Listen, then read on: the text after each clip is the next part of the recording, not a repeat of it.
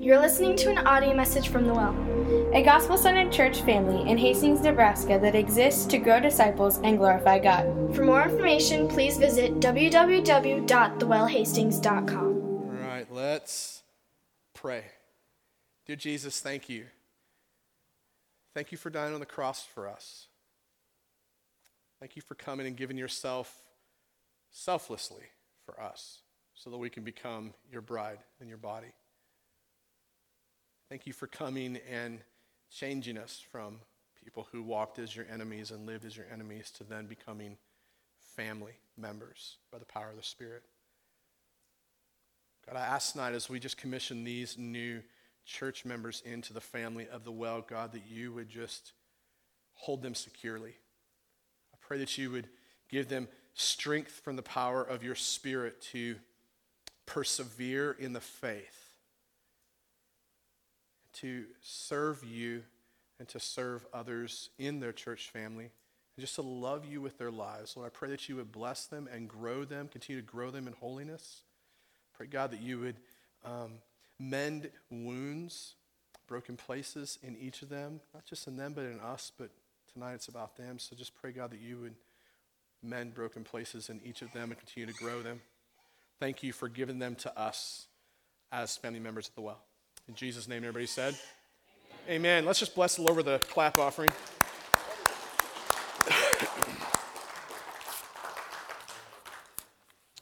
Luke chapter 17, verses 1 through 6 is where we're going to be tonight. So we get to dive into a new chapter. This officially marks a little over 2 years of being in the Gospel of Luke. What an exciting time this has been. It was June of 2014 when we started. And here we are. We have probably roughly 6 months of teaching left to go in the Gospel of Luke. So if you're feeling like this is getting a little bit long-winded in terms of making it through this series, just buckle up, Buttercup, because we got a ways to go. What a great book to go through. And as we dive into chapter 17 this week, my hope and my prayer is that God would just really be in and among us in like here and just like tangibly present, and that he would just help us to hear from him and to focus on him. Let's begin reading in verse 1, chapter 17. And he said to his disciples, "Temptations to sin are sure to come, but woe to the one through whom they come. It would be better for him if a millstone were hung around his neck and he were cast into the sea, than that he should cause one of these little ones to sin. Pay attention to yourselves. If your brother sins, rebuke him. If he repents, forgive him. And if he sins against you 7 times in the day and turns to you 7 times saying, 'I repent,' you must forgive him." The apostles said to the Lord, "Increase our faith." And the Lord said, "If you had faith like a grain of a mustard seed, you could say to this mulberry tree, 'Be uprooted and planted in the sea,' and it would obey you." After reading through this passage, I think the big question all throughout this passage is this single question: do you have true faith? Do you have authentic faith? Do you have real faith? Is the faith that you claim to have, is it true and real and active and authentic? Is it faith that sets a good example? Is it faith that carefully watches over your own soul? Is it faith that is willing to gently and lovingly rebuke others around you for sin? Is it faith that forgives? Do you have true faith? Do you have a faith that sets a good example? Verses 1 through 3, Jesus tells us to set a good example. Think about this for a minute. What kind of example are you? Ask yourself that question. What kind of an example am I? Are you someone who models Christ for others, or are you someone who opens the door for temptation and sin? Do you lead other people down the hallways of destructive and deadly living? Are you a good example? It's too easy to answer these questions real quickly in just move past them. It's too easy to miss what Jesus is saying here in regards to what it means for us to set a good example.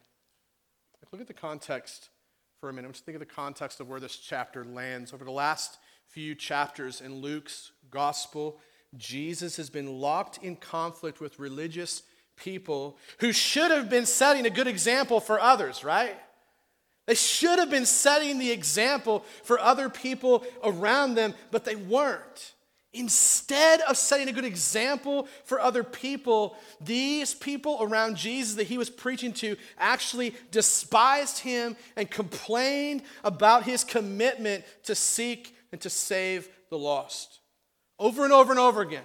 Over and over and over again, Jesus explains the heart of the Father for lost people. And as he's doing it, he's confronting the hearts of the people who are listening to him preach. It's what he's doing. He's confronting always. He's wanting to see growth. He's concerned with seeing growth in terms of how we set the example for other people around us. He wants us to have the same heart of love.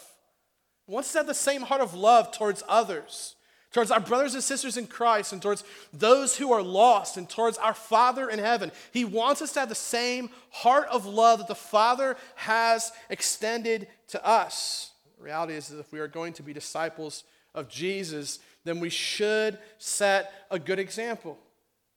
We should set a good example by being aware of temptation and sin. Ask yourself, are you aware of the temptation and sin that could be welling up and lurking around deep within your heart? Are you aware of those temptations? Are you aware of your propensity to sin? Or are you hiding it, glossing it over, shoving it under the rug, making excuses for it, playing the blame game? Jesus tells his disciples this. He says, temptations to sin are sure to come. Temptation to sin is sure to come. It's bound to happen. You and I are living with our heads in the sand if we believe that we're going to get through this life without being tempted to sin. You and I can be certain that the opportunities to be tempted and to fall into sin are lurking around the corners of the doorways of our hearts at all times. And we need to be aware. We need to be on guard.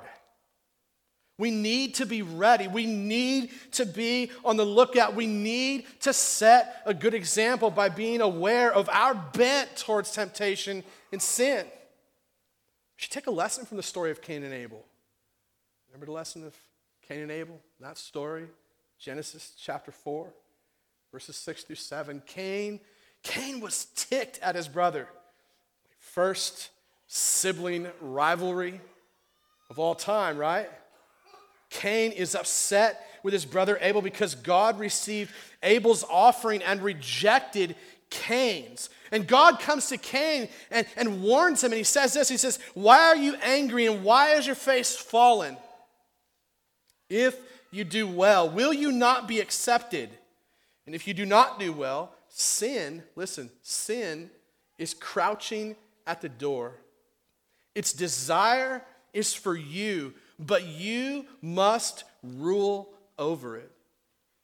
Cain spoke to Abel, his brother, and when they were in the field, Cain rose up against his brother Abel and killed him. That's what Genesis 4, 6, and 7 tells us. He's sitting there and he's mad at his brother. And God comes and warns him and says, hey, sin is right there. Temptation is right there. Wake up and pay attention. It's crouching around the corner. It's going to come and get you. You can't ignore it. You can't pretend that it's not there. You can't fake it. You can't gloss it over. You must rule over this. Cain ignores what God says, which is where all of our rebellion begins, is us ignoring God's word. It's us ignoring what God has said to us. It's us ignoring what God has commanded us. It's us ignoring what God has promised us. When we ignore God's word, we will inevitably give in to the sin that is lurking around the corner. Sin is crouching at the door, desiring to kill every one of you and I. Ask yourself, is there anger lurking deep within the shadows of your heart? Is there bitterness hiding in the corners of your soul? Is there lust running rampant up and down the hallways of your desires? I gotta say this, one of the things that bothers me is the amount of Christians today that are okay watching soft porn on TV. Like 50 Shades of Grey. I cannot understand how we could be okay with that. I just have to tackle that. It doesn't make sense to me that we are okay making light of things that we know are an absolute abomination to God and destructive to us and destructive to our hearts and souls. I think part of the reason is because there is lust running rampant in the American culture today, and we're unwilling to tackle it. Is there bitterness hiding in the corners of your soul? Is there envy or jealousy or impatience or laziness or pride or fear, unforgiveness, hatred buried within the rooms of the fortress of your heart and mind? Jesus says that we should set a good example by being aware of temptation and sin. And listen, it's not only that, we should set a good example by not opening the doorway of temptation and sin. It's not just the fact that we need to be aware of what's going on in our hearts. We need to watch out and not even open the door to these things.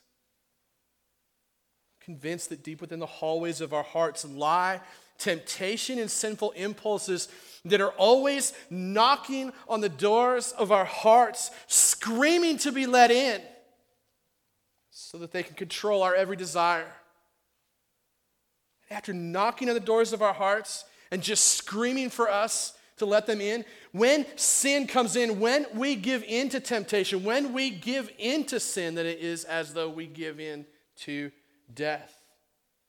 Don't open the door. Jesus tells his disciples that temptation and sin are sure to come. And when he says that, he says, woe to the one through whom they come. You and I do not want to be responsible for opening the doorway to temptation and sin. And we need to barricade those doorways. We need to lock them up tight.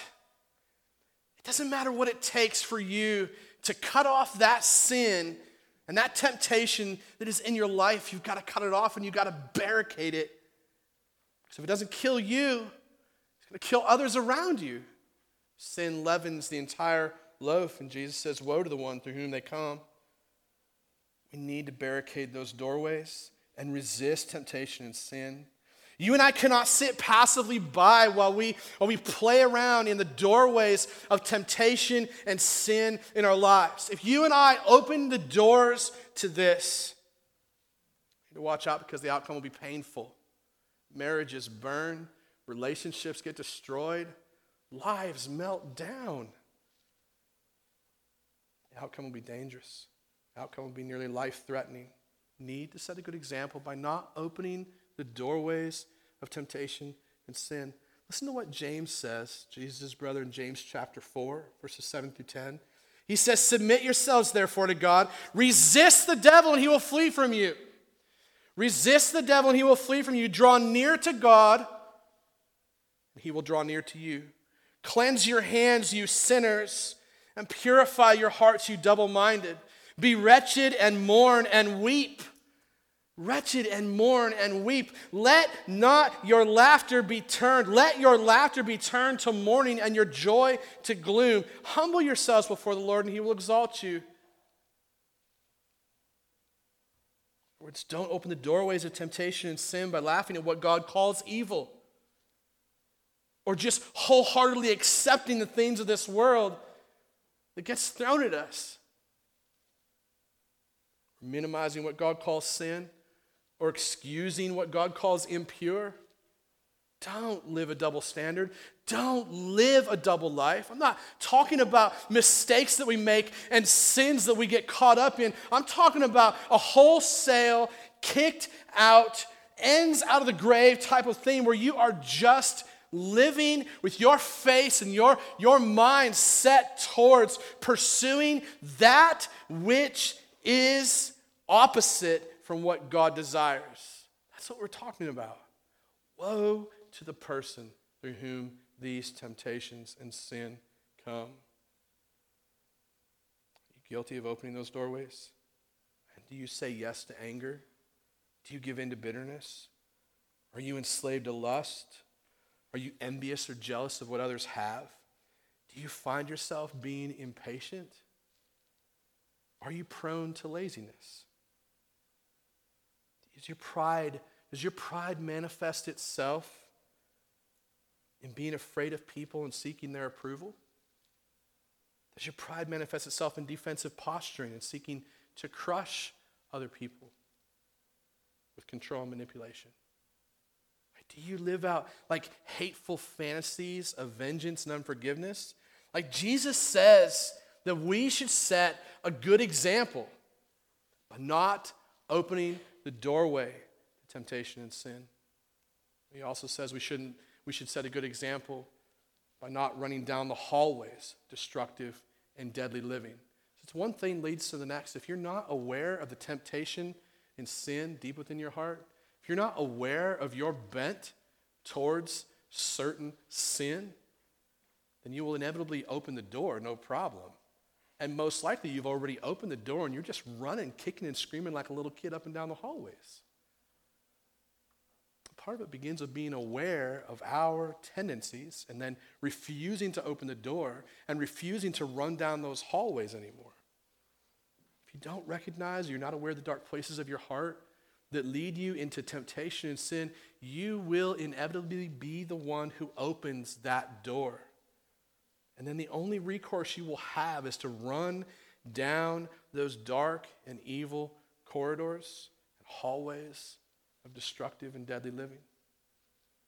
Jesus says that if you're not aware of your own tendencies towards temptation and sin, then you will run down those sinful hallways. And he says if you do, it would be better for you if a millstone were hung around your neck and you were cast into the sea than that you should cause one of these little ones to sin. If your life is characterized by your indulgence of sinful living rather than repentance, it's better for you to be cut off. That's what Jesus is saying. You talk about some heavy stuff. I didn't pick this, so you know. I keep thinking that the Gospel of Luke is going to wind up getting lighter as we move forward. But what happens is as Jesus heads to the cross, where he's going to die for you and I for our sins, as a perfect ransom and sacrifice, as he heads that way, he gets more intense, right? Why? Because it cost him his life, right? Because it cost him his life. He has the right to say these things. It would be better for you and I. Be better for you and I if we're going to be the people that lead other younger Christians and other kids into sin. It would be better that a millstone get hung around our neck and tossed into the deepest sea. That's heavy stuff if you read that and you study it. You can either ignore it and move on by it, or you got to deal with it. You got to deal with what Jesus says here. Either A, you don't believe it, or B, you believe it and you wrestle with it, right? We have to wrestle with this. We have to wrestle with this. And think about your Facebook profile. Think about your Facebook profile for a minute and what gets posted on there and what that says to the watching world around you. What kind of example does that set? Simple as that. What kind of an example does that set for others? Are you leading someone astray? Are you leading someone into temptation or harm or destructive and deadly living just by a simple click on your Facebook page?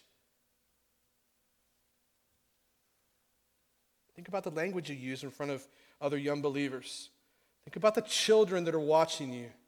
Think about the woman that you're taking advantage of sexually. Think about the man you're placing your emotional hopes in. Does your life leave people thirsting for more of God? Or does it lead others down the hallways of sinful and destructive living? This is what Jesus is preaching in our midst tonight in this text. I had a friend once. I'll get shot at for this. I had a friend once who served alongside of me in ministry. At some point in his life, went completely on tilt. began to lose his awareness of his own tendencies towards temptation and sin. Began to open the doorways to all kinds of evil living. And he began to run up and down those hallways of destructive and deadly living. Sinfulness that was embedded deep within his heart began to control his life. For years, many of us gathered around him out of concern and love. He refused to listen. He refused to repent. He refused to change. And then many people followed him as he ran up and down those hallways. Many of those people are no longer following the Lord today.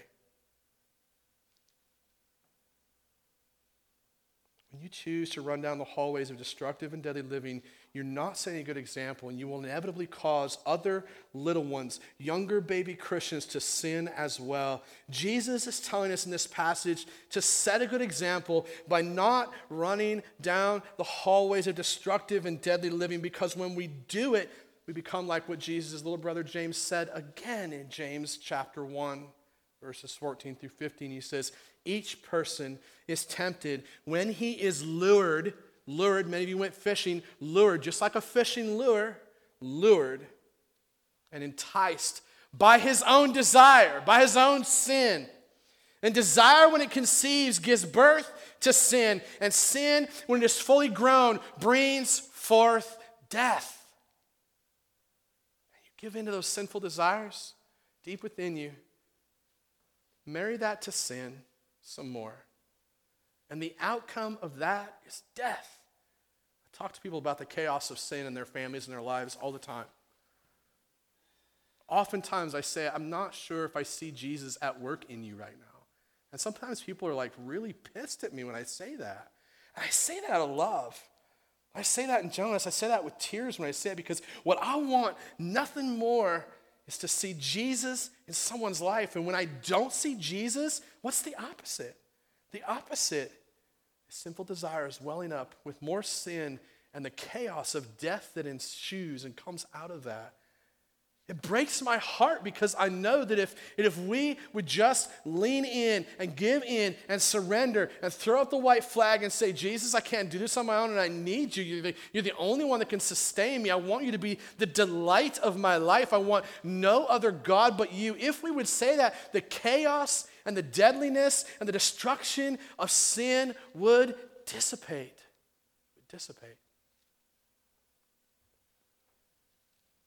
And we would live, truly live.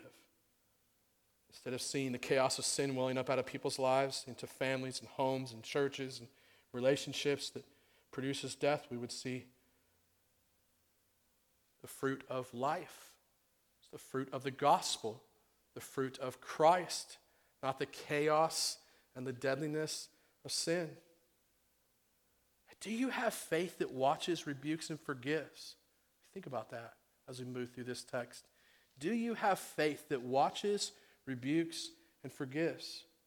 In verses 3 through 4, Jesus calls us to watch over our own hearts diligently, rebuke our brothers and sisters who fall into sin gently and lovingly, and forgive endlessly. Forgive endlessly. Jesus says, pay attention to yourselves. Pay attention to yourselves. If your brother or your sister sins, rebuke him.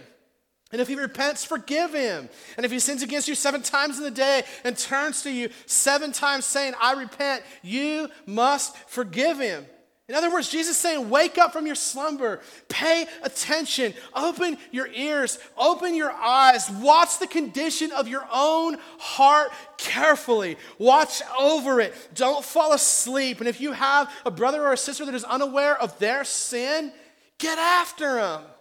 Don't sit back passively and go, oh, sorry, sucks to be you. No, get after them because they're your brother or your sister. You're supposed to love them by confronting them and getting after them. Gently, lovingly. If you know somebody that has opened the doorways to the sinful desires of their heart, and if they're running like a child through the dark hallways of sinful living, you must practice the art of rebuking and forgiving. And Matthew 18, 7 through 9, Matthew 18 is a parallel passage to this.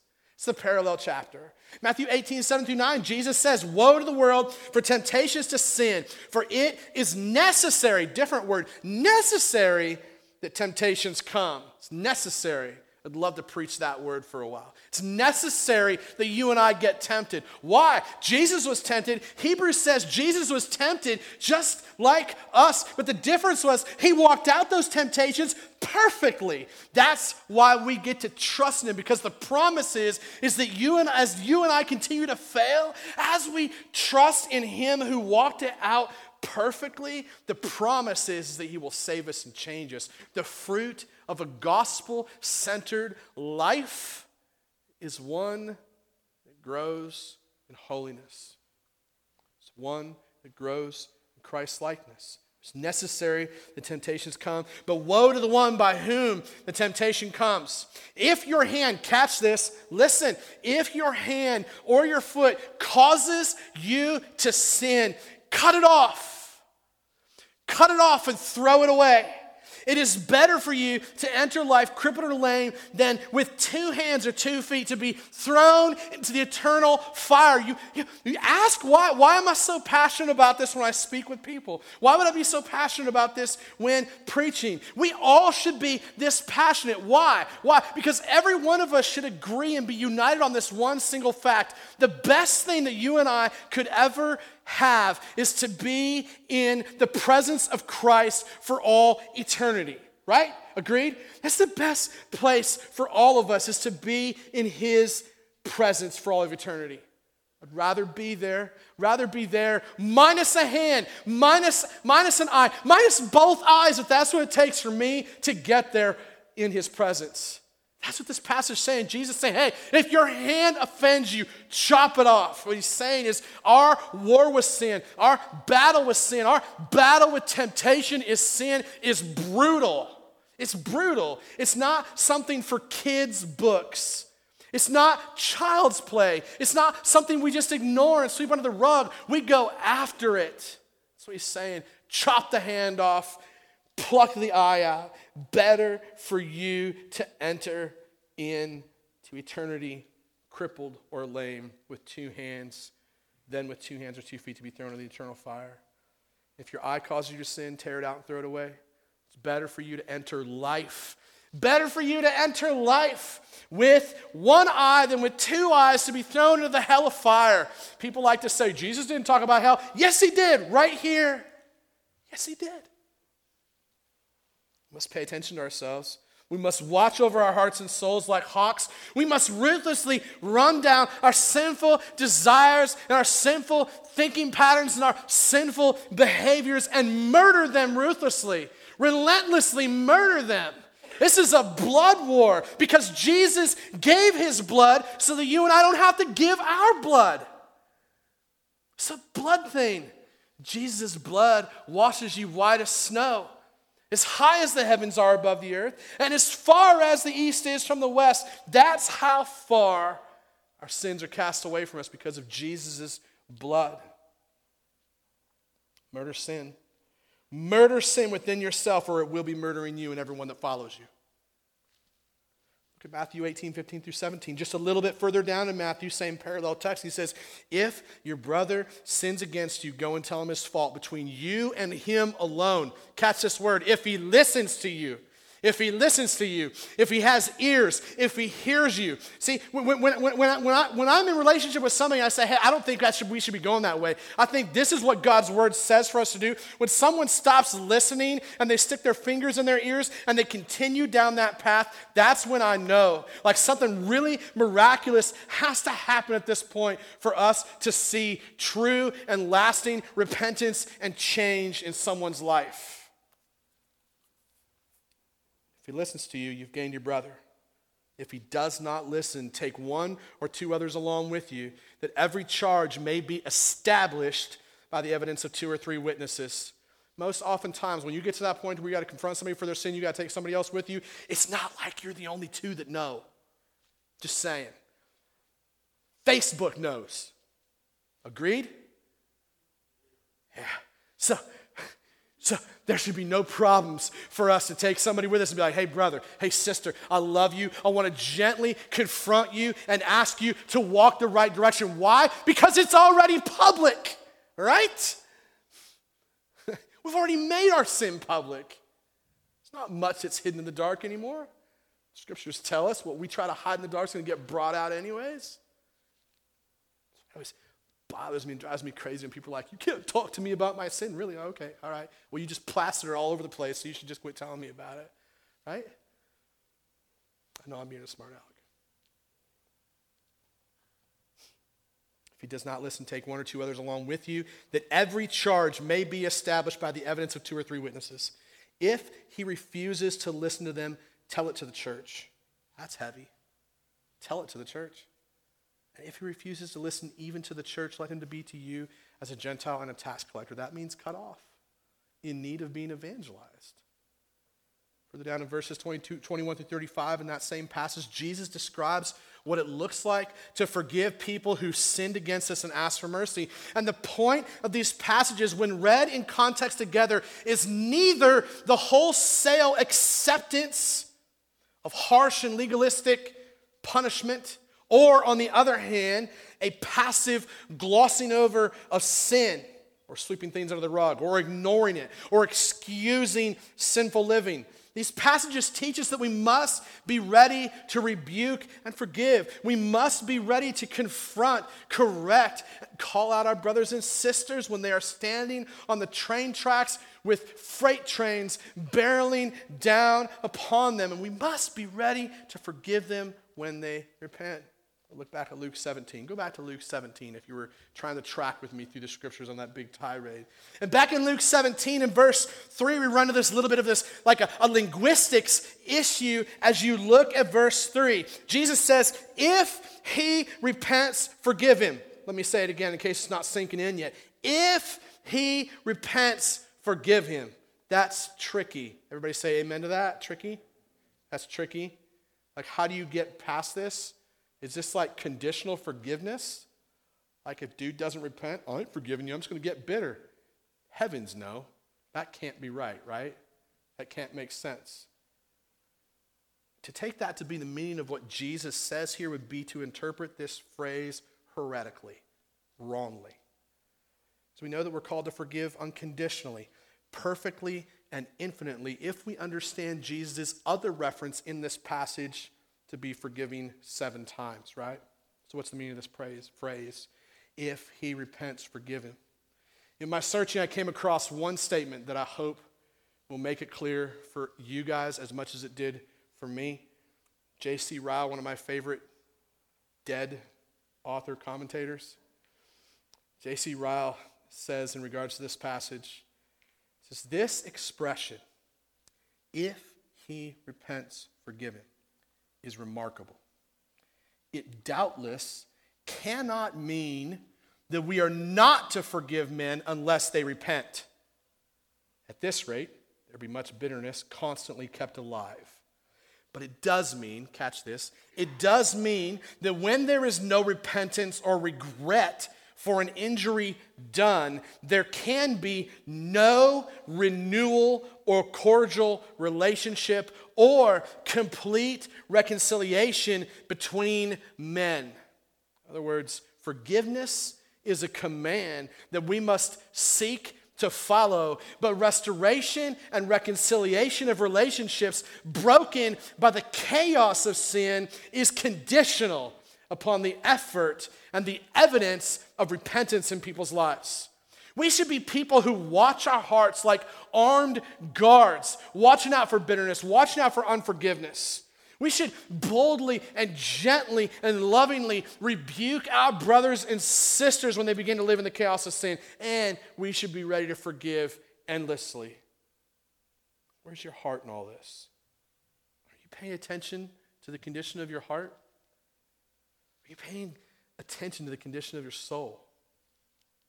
Are you ruthlessly running down your sinful desires, sinful thinking patterns, sinful behaviors, so that you can ruthlessly murder them? Are you watching the backs of your brothers and your sisters in Christ? Are you practically practicing biblical discipline and correction? Do you have unforgiveness running rampant deep within the hallways of your heart? Are you full of bitterness and resentment? Are you watching? Are you rebuking? Are you forgiving? My prayer is that God would continue to bring us to repentance in these areas. It's my hope is that God would continue to change us. My hope is that we would repent from our self-reliant and self-worshiping ways of living and turn in faith in these moments. Turn in faith to the only one who can authentically and faithfully watch over our souls. My hope is that we would all turn in these moments to the only one who can rebuke our sin perfectly. The person is Christ. Christ alone is the faithful shepherd of our souls. Christ alone is the only one who watches our heart and souls by the diligent power of the power of the Holy Spirit. Christ alone is the only one who gently and boldly confronts and corrects and rebukes our sin, not only through the power of the Spirit, but through the power of the preaching of His Word and the power of the spoken words on the lips of other brothers and sisters in the community of the gospel. In Christ alone we find true forgiveness for our sins because of His perfect sacrifice at the cross. This is good news. This is the gospel that you and I don't have to gut this thing out on our own anymore. This is the gospel that we got to believe today. This is the gospel that we got to rest in today. It's the one that we find our refuge in today. We must let the gospel forge our ability to watch diligently, rebuke others in their sin, and forgive relentlessly. Amen? Do you have true faith? Do you have true faith?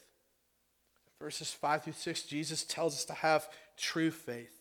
Listen, when Jesus calls us to set an example and to watch, rebuke, and forgive, there comes a point for every one of us where we got to ask, how in the heck do I do all of this?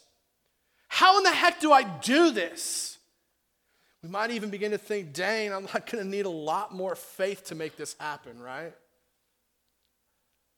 But the reality is it's not about having more faith, it's about having true faith. It's not about having more faith, it's about having true faith. The disciples had to have been feeling the same weightiness of what Jesus was throwing down here because their response, though admirable and understandable, when they exclaimed, "Increase our faith." Can you imagine being the disciples in those moments when Jesus is laying all this down? And suddenly you're overwhelmed with the entire weight of it.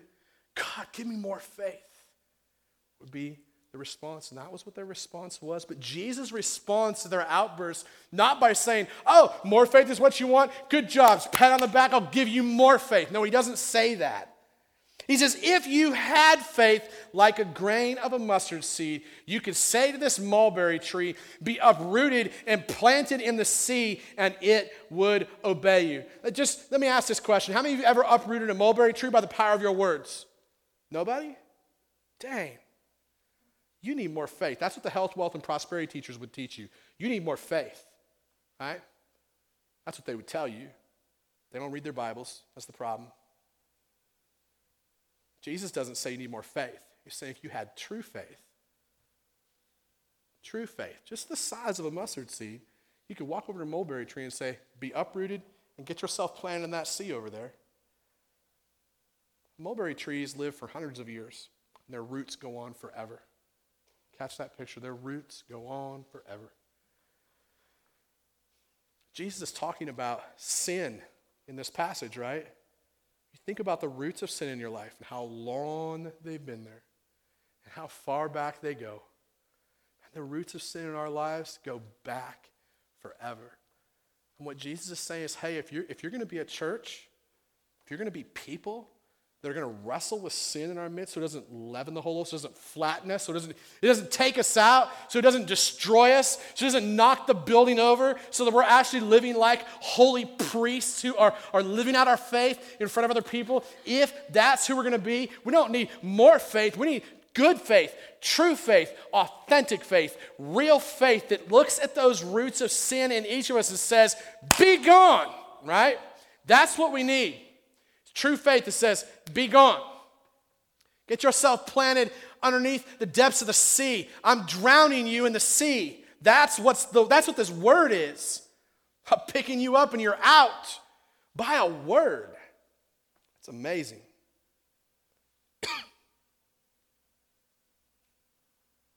That's how the impossible becomes possible. Through true faith in Christ, the impossible becomes possible. It's impossible to put broken marriages back together. All of us know that. It's impossible. It's impossible to raise kids who follow Christ. Impossible. This is an impossibility. It's impossible to start churches out of the middle of nothing. It's impossible to see other people come to Jesus and start following him and actually live it out. It's impossible. It's impossible to overcome that sin that you've been wrestling with all your life. I know, I got some roots. If God would just perfect my authentic faith, then I'd be gone into the sea, right? This is an impossibility. But with Christ, all things are possible, right? With Christ, all things are possible. The only reason that you and I continue to struggle where we struggle is because we diminish God's power.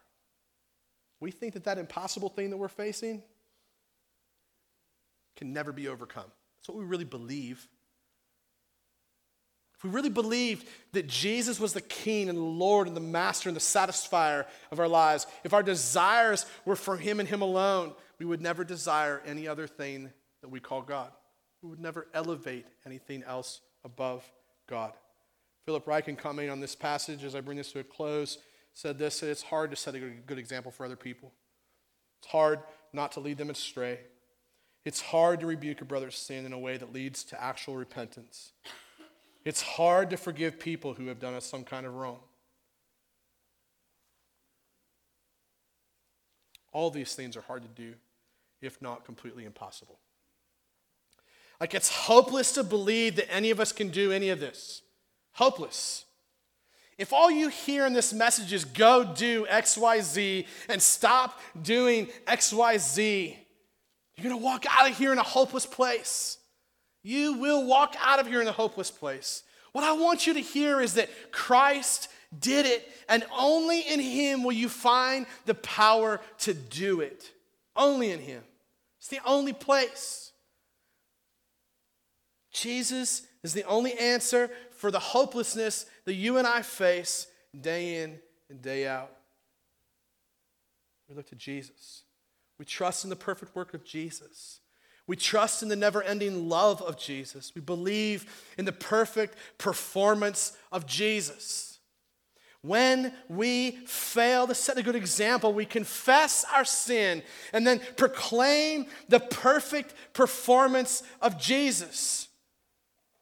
When we get lazy and forget to watch our souls, it's an opportunity to confess our sin and proclaim the perfect shepherding skills of Jesus, who watches over our souls like an armed militia. When we chicken out of rebuking our brothers and sisters, when we're being rebuked by our brothers and sisters in Christ, we can confess our sin and proclaim once again the perfect performance of Jesus as he died upon the cross, paying the penalty for our sin so that we can receive complete and eternal forgiveness, unconditional love. Listen, when we are faced with the impossibility of extending forgiveness to other people who sinned against us in horrific ways, and we can confess our failures and our inabilities and the impossibility of extending forgiveness to those folks. And in those moments, we can look at the cross of Christ again, where as he was being nailed to that cross by his enemies who treated him horribly, he looked up into the heavens and he cried out this one sentence that should radically alter our existence: Father, forgive them, for they know not what they do. You find it hard to forgive tonight? Father, forgive them, for they know not what they do. This is the forgiveness that Christ extends to every one of us. It's the forgiveness that he calls us to extend to others as we trust in his ability to do the impossible. This is where we find our hope. Christ is where we find our hope. Our ability to perform any of this will leave us hopeless, empty, dying in the chaos of sin. Christ's ability to perform all of this perfectly will embolden your faith and breathe life into your life.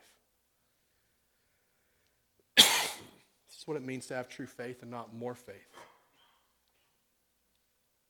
God calls us to set a good example, calls us to watch over our hearts diligently, calls us to rebuke our friends and extend forgiveness. And the way that we do this is by having true faith in our Lord and Savior, Jesus Christ. The question that we're left with today is, do I have true faith? Faith that sets the example. Faith that carefully watches my soul. Faith that gently and lovingly rebukes others in their sin. Faith that forgives. Do I have true faith? Let's pray as our music team comes forward.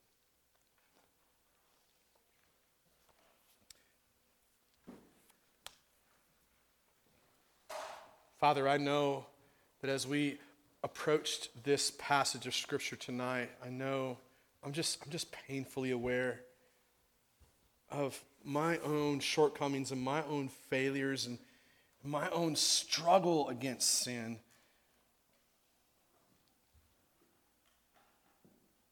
My own fear when it comes to rebuking others in their sin, and my own just lack of self-awareness at times when I get lazy or tired or worn out or overworked or angry.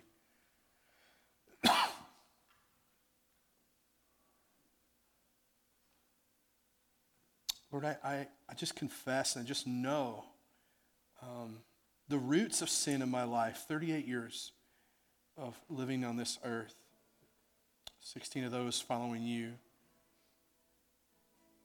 I just felt, God, like I was just struck in the face with this passage of Scripture. And Lord, I know that sometimes that's just basically just what I need, is to be struck in the face once again, to be woken up and to be reminded of my deep need for you. I know that that's true for us, not just me. And so God, I lift us up. Lord, I just stand before you on behalf of my church family here. I pray, Lord God, that you would use this word and this message to spur on a work of holiness, transformation, and sanctification. And I also pray, God, that you would use this message to bring some people, many people, to true, lasting, persevering faith and trust in you, in your commands and in your promises. Lord, you have promised us a place in the family to trust in you. You've promised us that you would change us. So I pray that you do that. Or we just trust you. In Jesus' name, amen. I invite you to stand with us. Be a few people near the front to serve communion with you and some near the front to pray with you. I know there are many of you here that have needs. So you should not hesitate to come forward and get prayer for those needs. As you come to take communion, I want to encourage you. Only come to engage in communion if you are a believer in Christ, if you have trusted in Christ, if you are saying, Christ is my satisfaction.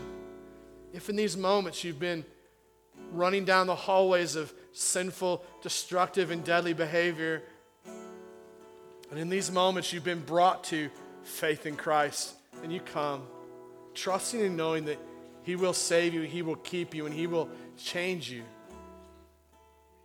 If you're not a believer and you're here, don't take communion. We don't want you to do something that's just a mindless activity for you. As you come, the bread signifies the body of Christ which was broken, and the juice signifies the blood of Christ which was poured out for you, so that you and I don't have to pay the penalty, because the price has been paid, so that you and I could have true faith. Love you guys. Thanks for letting me preach. You're listening to an audio message from The Well, a gospel-centered church family in Hastings, Nebraska that exists to grow disciples and glorify God. For more information, please visit www.thewellhastings.com.